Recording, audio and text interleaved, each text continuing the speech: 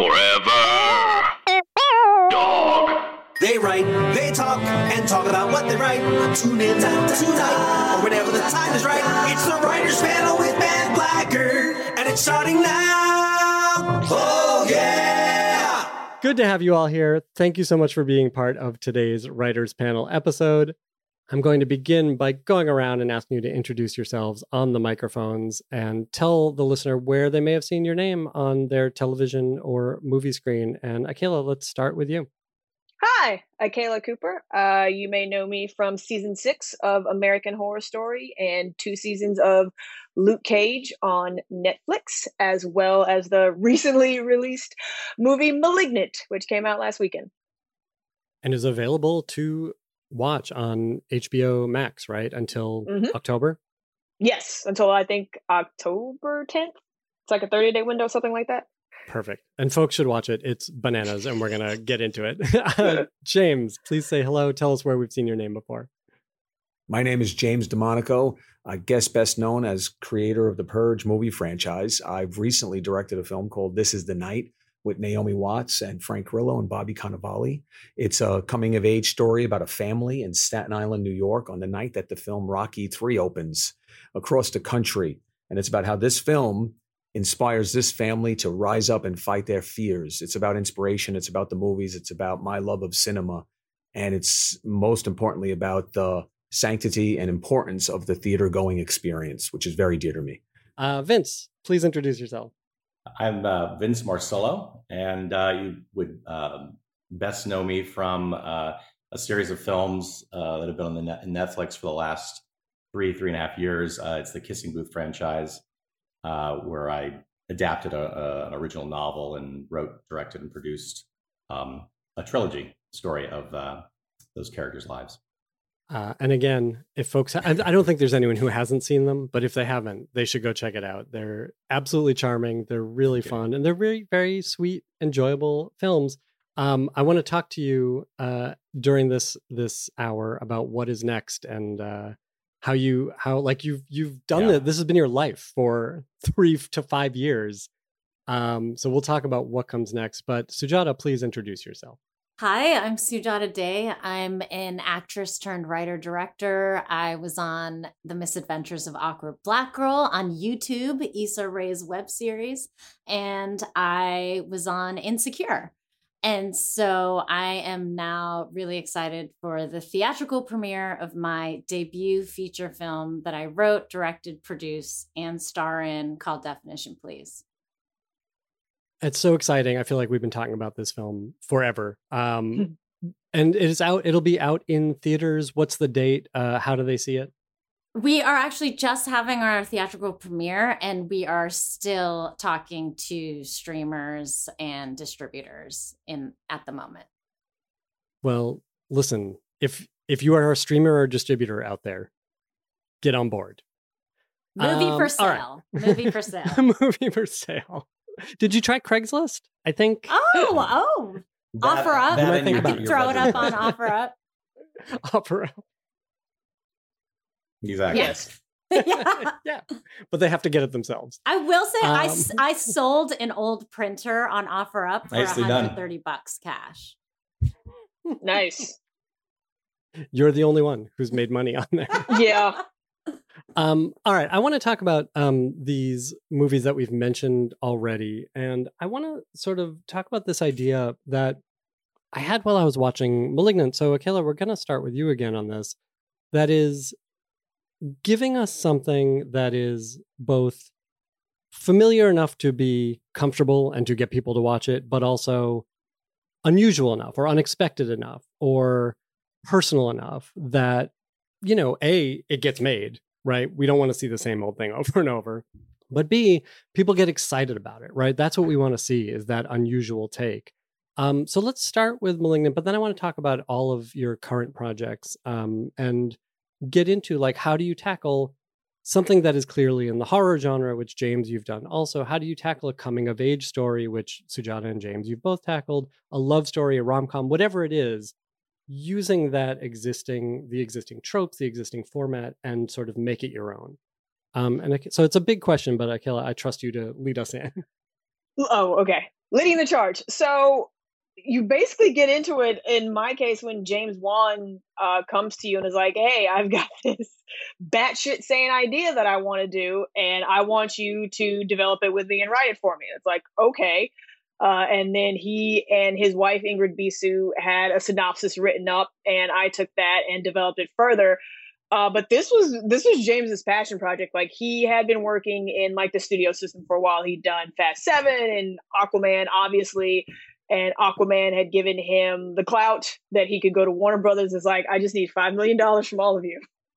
And I'm going to go make this little indie horror movie. And they said yes. And it was a wonderful journey to be on with him. And it was very collaborative and awesome. But it's like, really, it's fun to fulfill someone's passion project. Like, I enjoyed it, and I enjoyed bringing what I could to it, which is actually, it's like, long story short, I actually had a friend who had a teratoma.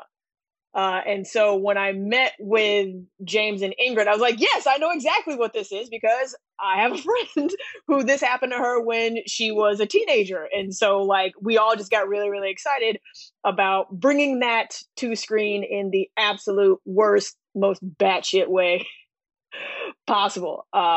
So it just started with James, and I am like super proud and super happy that he trusted me with his passion project. So let me go a little broader, on any of these, and you have listed, I don't know, how true are these, but like a bunch of horror stuff coming up, and you've worked in the genre for a while, as well as like sci-fi and superhero stuff. What do you feel like puts you in it? Like, what's the Akela Cooper in these stories? What do you think you bring to some of them that they're not just a story that we've seen before? I was going to say, it's like, if you can't see my face, because I was like panicking, because my initial answer was like the violence, because I am a fan of action and violence. And I was really happy to do, actually, and I know this isn't going as in depth as you want to, it's just a surface level thing, but it's like, it's the gore of it all, because right now we're in an era of like the heightened horror movie and like the hoity-toity, like horror movies, and it's not the elevated horror. That elevated phrase, horror. And I was told quite a few times that, when I was out like trying to sell specs, the horror that I want to do isn't being made, and it was going to take someone else, like some other lemming, to go off that cliff first before the other lemmings are going to follow, and we're going to get back to like the 80s and early 90s style horror movies that I grew up loving and I wanted to do. And then James Wan came to me with this project, and I'm like, yes, I am in. And I hope that Malignant is going to open that door for more, not traditional, but like just, horror. And like the monster horror. Like, I can't tell you how thrilled I am to have had a hand in creating Gabriel, who is like a new cult monster that people seem to be loving, at least on Twitter. And just, it's fun for me to scare the shit out of people. And even if not scaring the shit out of them, thrilling them to no end. And, making their day with a horror movie that no one has seen in a while, that they enjoy, and that took them out of the shit of the world for, at least 2 hours. That's what I get out of it. I really think it's like, I enjoy freaking people the fuck out, and I'm happy I got to do that. I think that's absolutely makes sense. Vince, I want to ask the same question as applied to the romantic comedy.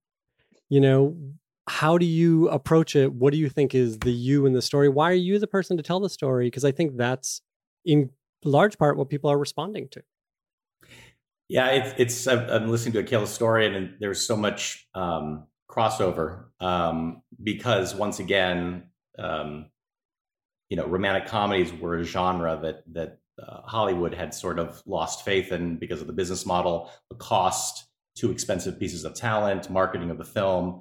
For films that generally weren't big set piece driven tentpoles, and those movies sort of fell to the side. And so it was the same situation where I don't know if you know the backstory. A Kissing Booth was brought to me. I came from the world of theater, by the way. My background was in theater. So when I arrived here in Los Angeles and began working as a commercial director previously, began working, something that I could do that was very specific to my background, talk about what I'm putting yourself in there, was this knowledge of the mechanics of how do you make a musical work on screen as well as on stage. And there's, connective things that are the same, and there's things that are different. And so, for me, it was, what's that special thing that I can bring? It's this knowledge of musicals. So I began to incorporate, my first films that I did here that launched my career were musical driven. And because they were musically driven at that time, young people were still very activated in music. People of, over 30 were in that period where, I'm not sure, it was Moulin Rouge was just happening. So people were, still kind of rediscovering the musical. So I started doing things for this, 15 to 25 age group because of the music in my background. So in a weird way, I brought that component of it to these films, which are romantic comedy. You're saying, well, it's not a musical, but they're conceived of in a very musical way. The music was a huge character in the stories. And my objective there was I wanted to just tell another or sort of an unabashedly romantic movie that, for me, had the same colors and heightened quality of the John Hughes movies of the 80s. So like Akela, I was looking back to a period of movies that were hugely, I was the age when those movies, the characters in those movies are virtually right around the same age that I was. So they were hugely formative for me. And like, where are those films? They're not being made right now. American Pie is a far distant cousin to those films. And that's like, 20 years ago. You don't realize, we don't even think how long that was. So ultimately, for me, it was, can we take this very charming book, which by the way, was written by a 15-year-old girl and was put up on Wattpad, which is a self-publishing site. And this young girl just decided she wanted to write a book about a never been kissed girl who, does a kissing booth, as simple as that. And within a year, she had over 20 million followers reading this book. So that's I how did not know that. Yeah. So it's quite an interesting story. And she's a lovely, lovely, lovely young woman who's just launched her whole career because of it, got picked up by Random House and offered a book deal, and a lovely collaborator. But ultimately, this story came to me and I was reading and I'm like, this is feeling John Hughesy to me. I wonder if did you ever see this movie? And she's like, yeah, my mom showed me this one. I'm like, okay, we're going to do a John Hughes kind of feel here. But what we're going to do is we're going to make it sort of a nostalgic love letter to Los Angeles, which is all things that I love. The sort of that 70s, 80s vibe, which was my youth, the rom-com, as well as taking music and making music a real character. So those are the things from myself that I brought. As you always do, you take the material and you spin it so that it starts to resemble and is molded in the way that you see things. And that's what I did. Was the intention always to direct it yourself too? Yes. Yeah. Okay. They had brought it to me, because at that time I had created a franchise for Disney called the Teen Beach Movie, which was this parody of these 1960s beach movies. Two contemporary surfers get dropped in a 60s beach movie and can't get out. And, so this was, that, and the movie had done very, very well. It was very highly watched on cable. And so they came to me with this and said, could you make another sort of coming age franchise here? And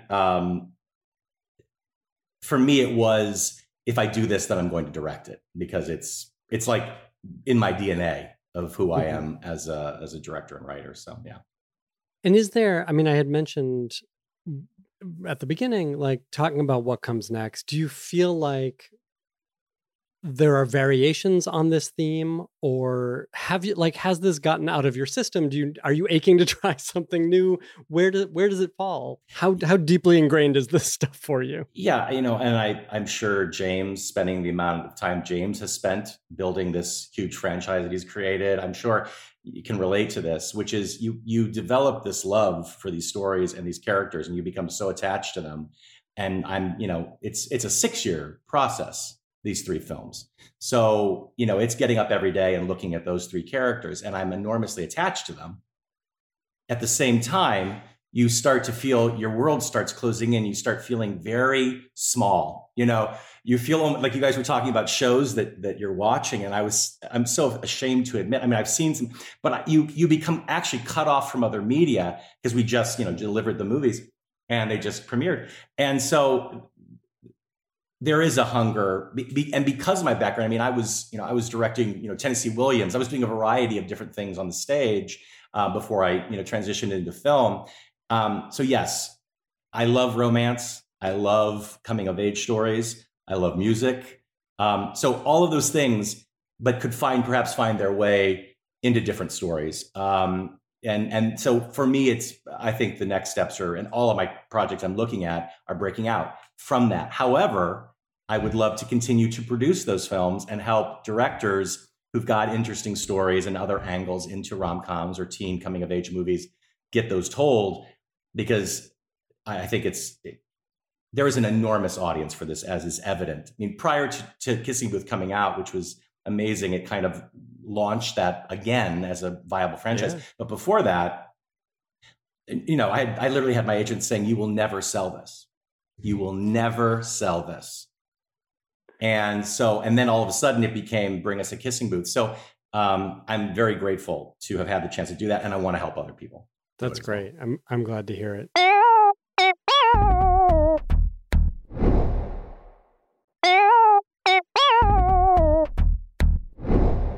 I want to talk about a different genre, and that is coming of age movies. And James and Sujata, let's talk about this and your personal approaches to this, the tropes that you find there. Like, why tackle this? How do you find your way in? And James, let's start with you.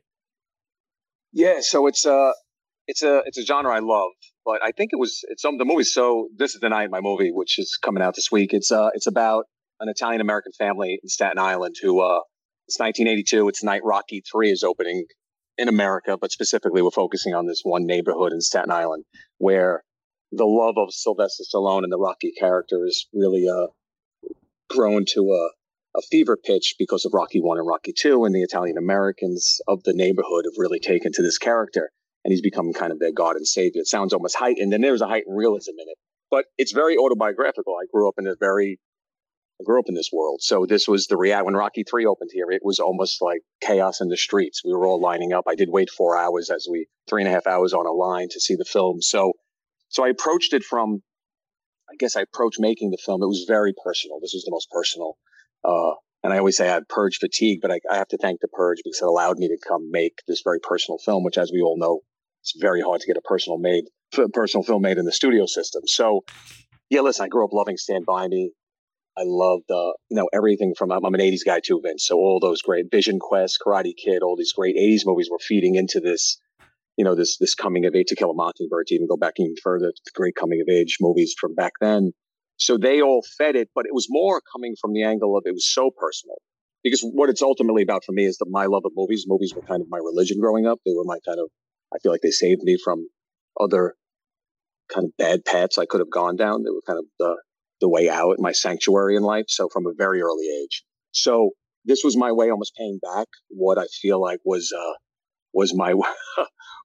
gave me a path in life, cinema. So I approach it just from this very personal, obsessed movie fanatic angle on how do I pay this back and how do I really show, especially it's really about the theatrical experience, the communal experience of being in a theater and watching a movie as a community. And like I said, it's a little bit heightened, but not really. I mean, when I saw Rocky III with that audience in 82, people were standing on their feet. It was a beautiful thing.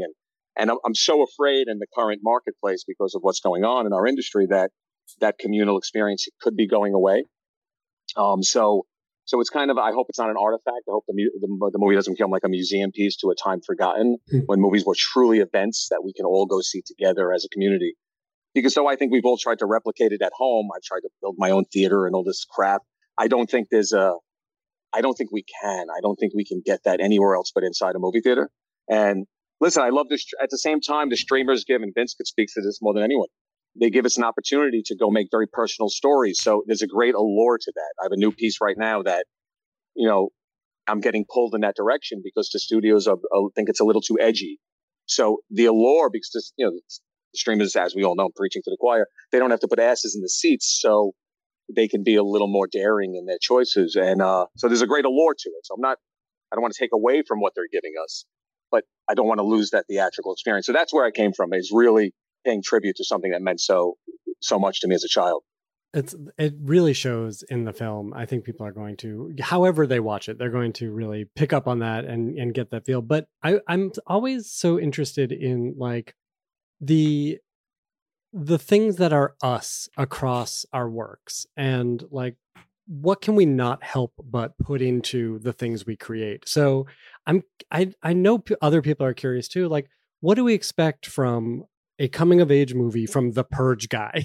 Like, where is there a common DNA that you think you have across these films?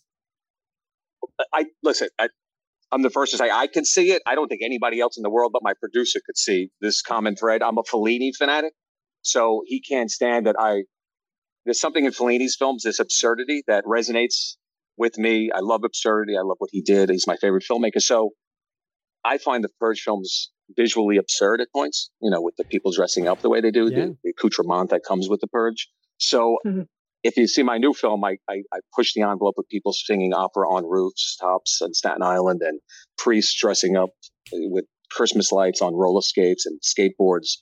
And I guess I can't escape the absurdity that I loved in those movies. My first film, Staten Island, New York, was about a bunch of Staten Islanders fighting the sense of insignificance on the five that they feel as being the forgotten borough on Staten Island.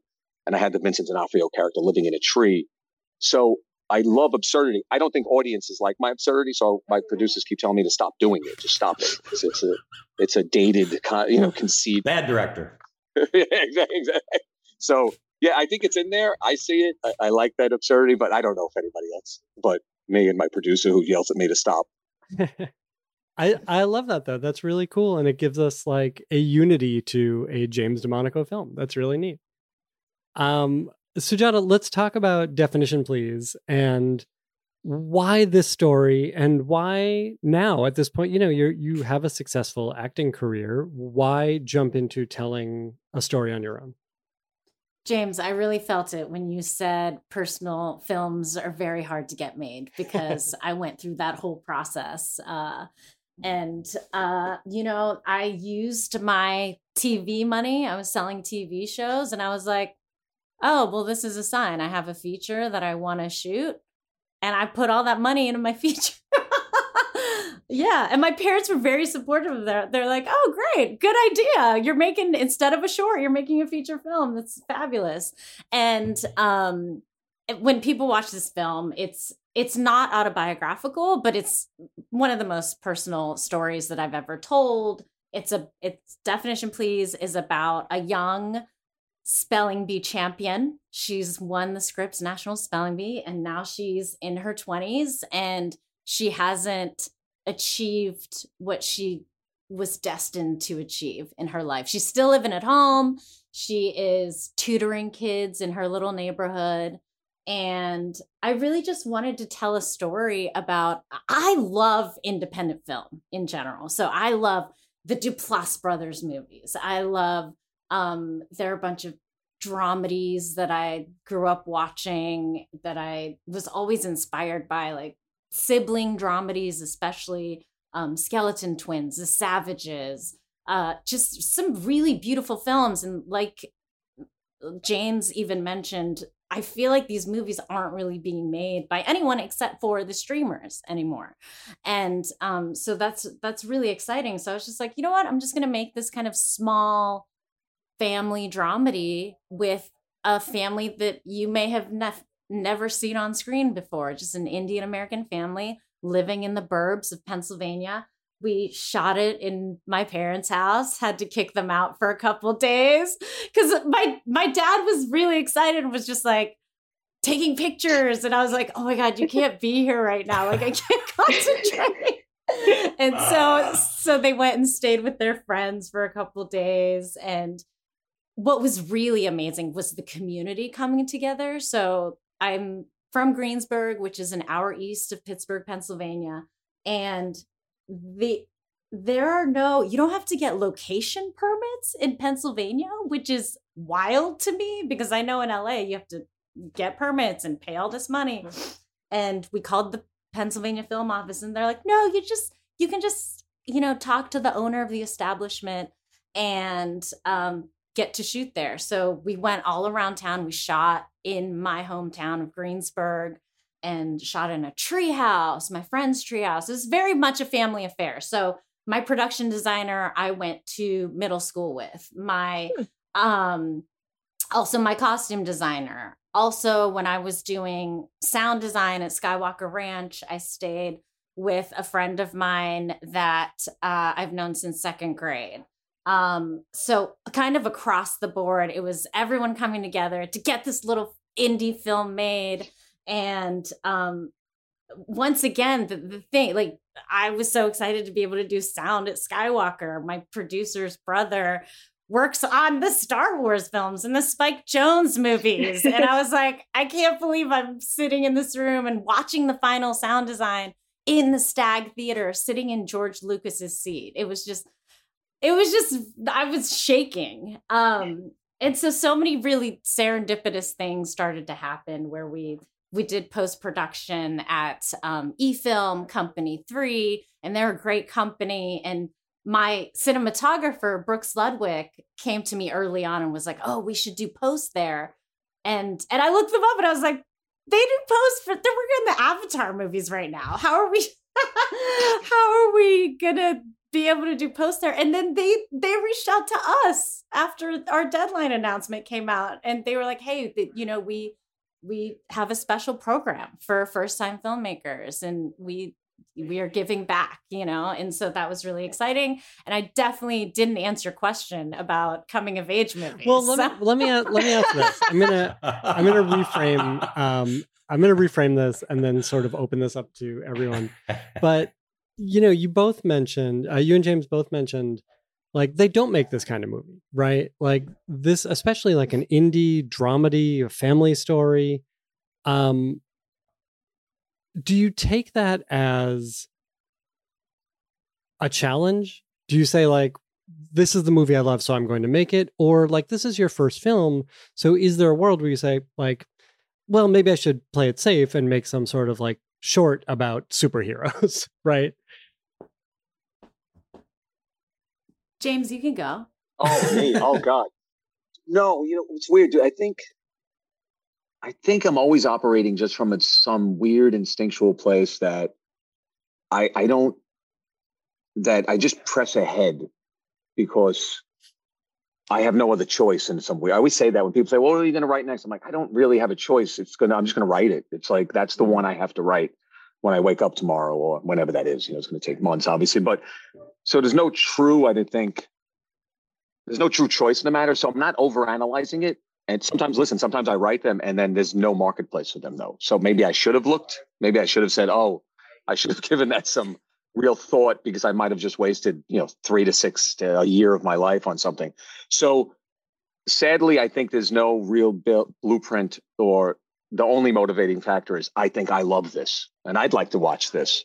So that's what pushes me, and whatever wakes me up that, every day, that I'm inspired for some intangible, freakish reason. People ask me all the time, like, why did you write that one? I'm like, I have to. I like it. Everybody else might freaking hate it, and often that happens. But so no, I'm not thinking that way, dude. And often I think, even with The Purge, strangely, which ended up being a Hollywood film, it was denied by, I think we counted one day, Sebastian, my producer, and I, before it got into Jason Blum's hand, I think 50 financing entities, including every studio, said, it's way too anti-American, too nihilistic. You'll never get it made, especially in the American market, because it was such as they found it to be this, indictment of the American system. And so, so there was no architecture behind it. And then Jason saw the conceit to be something bigger. We thought it would play at one theater in Manhattan, like Michael Haneke's Funny Games, like this extremely violent little indie and home invasion thing. So again, maybe my agent often tells me you should think more about before you put pen to paper sometimes. And I'm like, I don't know if maybe I should, but I'm not going to. So can I just comment to that? I don't mean to cut anyone off here, but what you're saying, James, is told you by everybody, right? But it's been my experience to the contrary, and I've had this conversation at parties and whatnot before, which is the second I start to do that, the second I try to do that, and I start to say this is the space in which they want it. Number one, it's not going to be as organically from me, so it doesn't feel quite right, like it's the slightly ill-fitting suit. But even more than that, you're behind the curve. So, and I'm not exaggerating here, everything. And when I say everything, I'm talking about everything that I have created and sold, what I was told will not sell. Every one of them. Every one of them. And that includes even that beach movie that I was telling you about. And that was, going to Disney and saying they'll never do a beach movie. I'm like, it's Annette Funicello. I mean, it's like the mouse gets here is in the DNA of that, and they were like, you will never sell it. And it sold in 24 hours after pitching. Wow. So I would just say, yes, you're doing the way you're supposed to, which is you feel it, it's in your heart, you write it. But it may not, and you may put it in a drawer for 5 years and then it sells, which is also fine, Yeah. Sorry. That's the thing. It's like everybody says no until someone says yes. Yeah. It's like, and it happened with you, James, for The Purge. It's like everybody passed until James Blum saw what it needed. It's like, yes. You only need one. And he even was like, this is a franchise. Like Stephen Cannells, who has Pose, like he tells a story. It's like over 100-something rejections until he got it to Ryan Murphy, who was like, yes, let's do this. And now he's going to be at the Emmys on Sunday, making history, hopefully.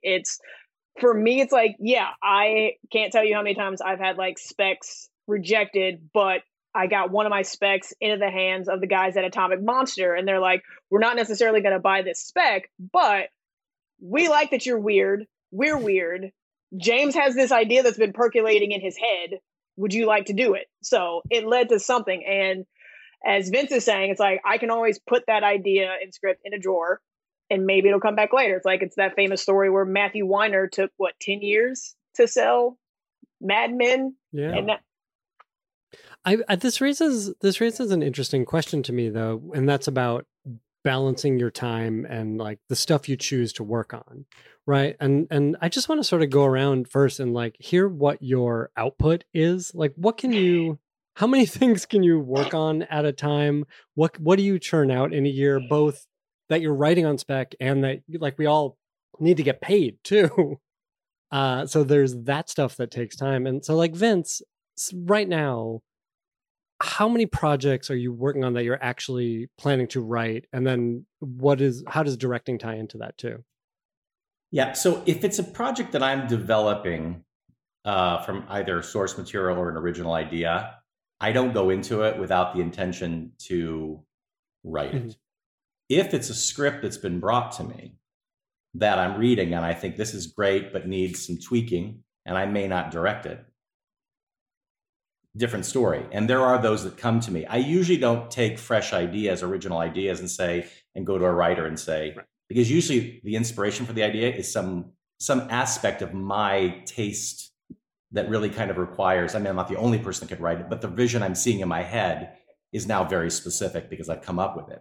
Where an idea that's been brought to me that I could say, oh, it would be really good for this though. And then you match it up with another director and then they do a rewrite on that writer's script. I love that. In fact, I in the last couple of years, I've also, had the opportunity now to be able to go into some studios and do some consulting work where I'm actually helping them shape the scripts. And, it's a lovely thing to do. Number one, because you're helping people figure out stuff that are sometimes too close to the material, but it's also, you realize it's a skill that as you do it more and more and more and more, you get better and better and better at it. So I'm finding that I'm getting a lot of satisfaction from just helping people get those things sorted and get the structure figured out, or arc the characters more efficiently, or add an arching concept that makes it a little bit more sellable in the marketplace, or whatever it is, that's kind of, But and it's still multiple projects at one time. It's still multiple projects at one time. And for me, I will take, because I'll get scripts sent to me, finished scripts. I'll get books I mean, I've had, IP of different, products, toys, all sorts of things will come my way. And I'll basically categorize them, so that I don't have overlapping things that are the same kind of things.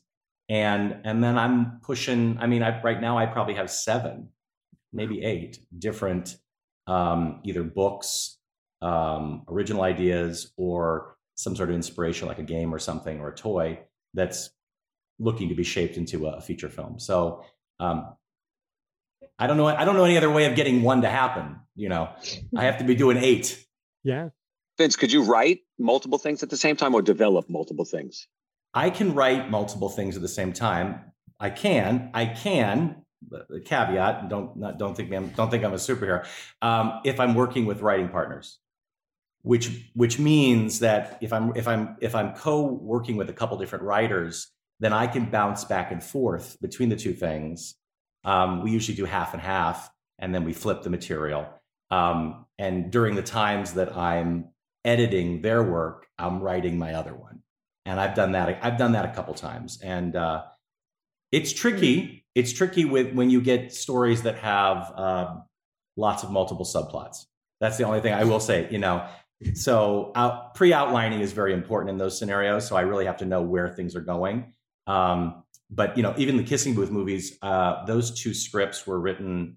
We wrote those two feature scripts were written in less than 3 months, and it was the most, absolutely, pedal to the metal pace I've ever written in, because that included 1 rewrite. So it was, and it was necessity. It was pay or play, arrangements with the actors, and we had to get production dates, and the movie had to blah blah blah. This is all pre-COVID, so COVID's of course slowed everything down. But yeah.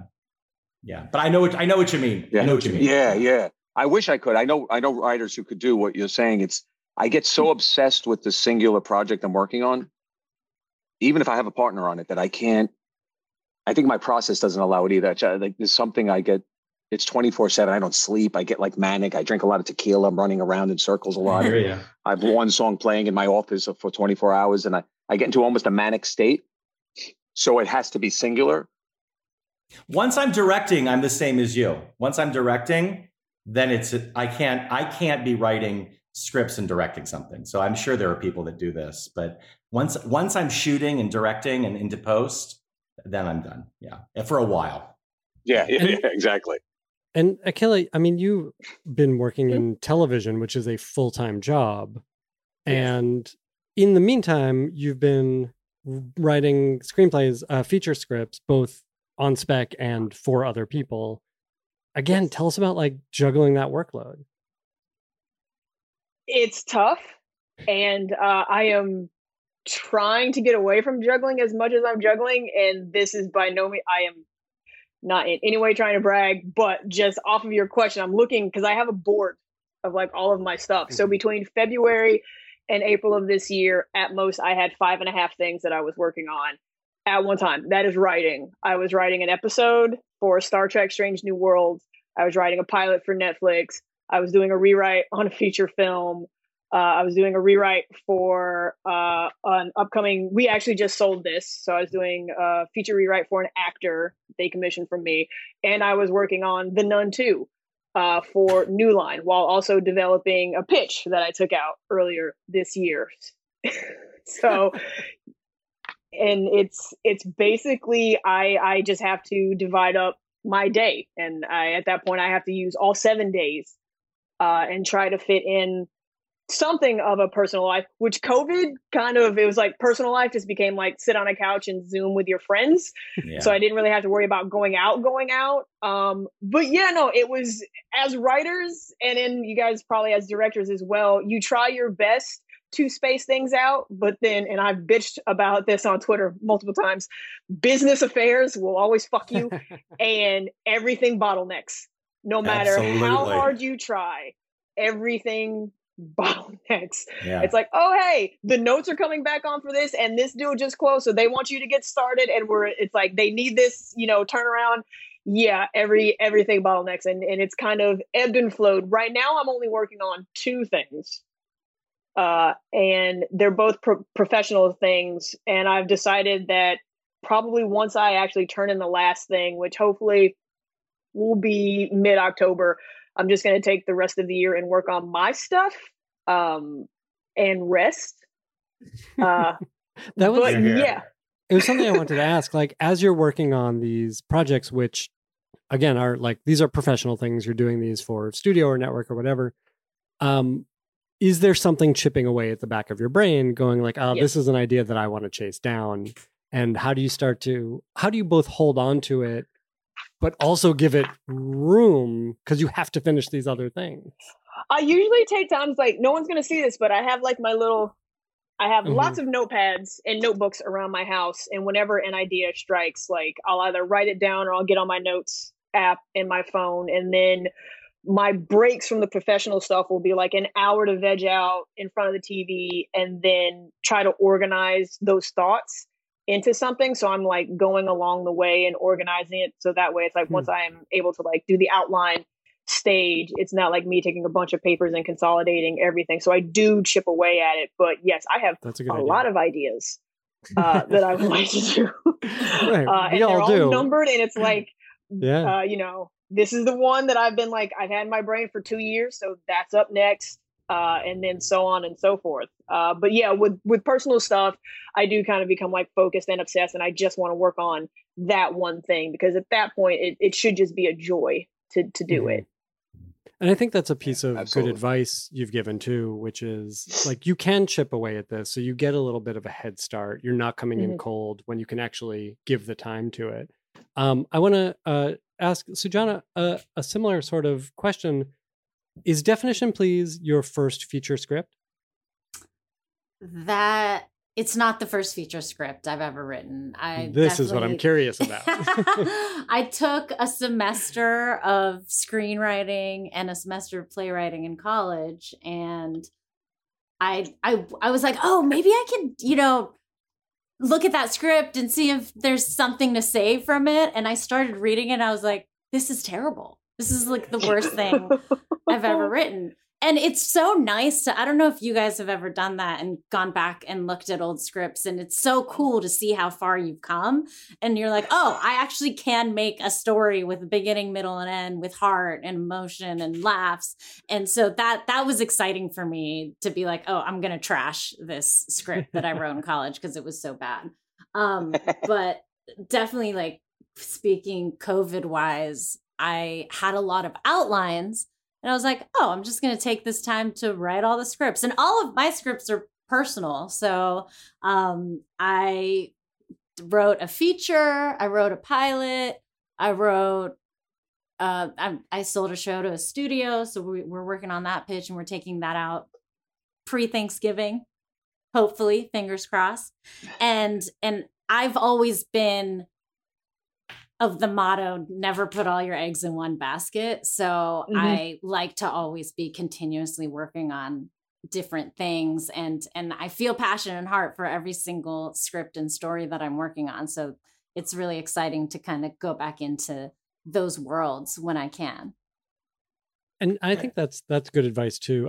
Vince, go ahead, jump in, because I think you're going to talk about what I want to talk about. Well, I just wanted to make a comment. I don't know if it is what you want to talk about. I feel like it should be said that when you're, and I'm talking to people all on this, in this podcast that are engaged in high productivity. They're getting a lot done in a calendar year.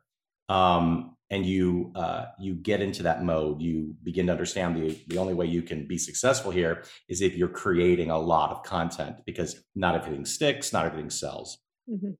So one thing I wanted to say, which is something that's been washing over me over the last couple of years, is, you arrive here in this town and you're writing, and you begin that process, and you put your head down, and it's go, go, go, go, go, go, go, go, go, go, go, go, go, and it's nonstop. And then you have a moment, some success or whatever it might be, and then you stop and you look up and you're like, holy shit, that's 10 years that just went by, or 15 years that just went by of you doing this at this pace. So I just want to say that, it's also, like Akela's saying, in terms of the end of the year, it is equally as important, and I don't always give it to myself, but it is equally as important to also stop and to take a breath, to reflect, and to give yourself a second to let the battery recharge, because there is a kind of grind that you get into when you're producing at this level, that little stop and reset is as valuable as sitting there with your pad and coming up with 15 new ideas. And I don't know if I believed that when I started as much. It was work until I drop, because I have to make this happen. Absolutely. And, I truly believe self-care is so important. Even when I was, when we were shooting Definition Please, there's one thing that I need that I just have to like be nice person in the morning, and it's 8 to 9 hours of sleep. Oh, God. So even during the shoot, we're shooting 12-hour days, and I was like, I gotta get my sleep. Gotta do it. I slept. I slept. Yeah. I don't sleep when I shoot. I don't sleep at all. Me neither. That's the problem. I can't shut like down. 5 It's hours. terrible. Yeah, it's terrible. I take everything. Like, well, I don't want to get into that, but yeah, anything that. Anything that's that'll for put you me and your down therapist. Yeah, exactly. I gotta hold that back. Yeah. Well, I want to really pick quick, this up though. Yeah, go ahead. Oh no, it's like to piggyback on what Vince is saying. Yes, it's like I realized a couple of years ago, like I am a workaholic, and that is not a good thing. And so that is something that I've been struggling with for the last couple of years. It's just like I don't have to go and drive myself into the ground. And last year I actually like looked at the schedule that I had, and there was a thing that I found producers on for this IP that I have been super passionate about.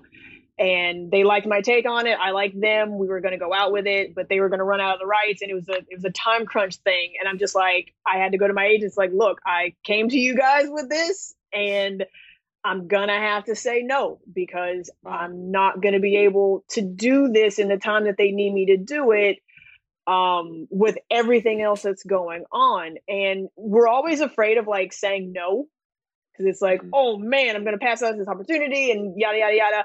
And I said no. I was like, with respect, thank you, I can't do this right now. And then the producer was like, oh, we can make time. Like, if you just need more time, because like they liked my take and they wanted to work with me. So they made the time that like gave me what I needed at the beginning of the year to hit the ground running in like February or whatever. And so my advice to the people listening is like, sure, you've got to get your foot in the door, but at a certain point you do have to look after yourself, and it's okay to say no. Because sometimes that no is not going to be the end. You might be surprised as to what you get after that. No, that's great. I got to jump in there. I think no, what I learned is that saying no is the greatest. It makes them like want us more. You say no a lot. I say no all the time. Nah, I'm not interested. And it's something about that makes us not. Let me just send it to you anyway, and you take a look. Yeah, exactly. Just take a look. Yeah, just take a look. I've turned down deals where they are not giving me what I want, and I walk away. I've walked away like so many times, and then they come back and give me the executive producer credit or whatever I'm asking for. Yeah, yeah. The power shifts when we say no. I've seen over the years, which is it's so fun to do in a way. It's very liberating. It took me a while to learn that. I was just like, no, I it takes a while. Yes to everything. It's like, wait, no, I can say no, and it's not a bad thing. Right. But it's exactly what Vince was talking about, right? It's you spend a decade hustling, right? Because it is a hustle, and there's, for sure. I think a lot of us are built for it, right? Like we love the work, and we may not love the hustle, but we love what comes out of it, or the potential of what comes out of it. So it's hard to say no, and I'm inspired hearing all of you to say no to some things. Yeah. Oh yeah. I will also say, like, this is going to come to a head at some point, but like open writing assignments and all this other stuff where they come to you and they're basically asking you to do work for free. No. To help them develop IP. I've started turning down shit left and right. Yeah. Like, you want me to do this, you're going to pay me something. Yeah, exactly. Yeah. There's an opportunity for people at a certain point in their career, and I will say that, producers often are investing a lot of time and energy, years, sometimes a decade to get things made. So I understand, but, and there are people that are at certain points of their career where that investment of your time it's really not an investment in them. It's an investment in yourself, saying, I'm willing to invest my energy to show them that I can do this. Yeah. Once you've moved through that, you cannot, it's like an abusive relationship, patterns of abuse that you just keep going back. Yeah. So you have to stop it, which is what you're saying. And that's 100% true. Yeah. The only time I write for free is one of my original ideas, and then I just spec it out and I can write it. But I'm not trying to write for free for anybody else. No. But to do a polish of something you've written, you know, those are investments in self. And so we say, it's sometimes it gets to the point where you're so busy, like even putting together a pitch, because, if I'm going in, I'm doing a deck, I'm doing all these, it's just time consuming. It is. And I'm sure everybody here has a pile of unsold decks, and you're scrolling through your PowerPoint going, oh, Jesus, look how many of these things I've created. It's time consuming. So you have to start picking, as you progress in your career. And hopefully, I mean, Akela, to your point earlier, like hopefully that's something that both the guild and the studios will start talking about, all of this free work that goes into just trying to get the work, because it is frustrating.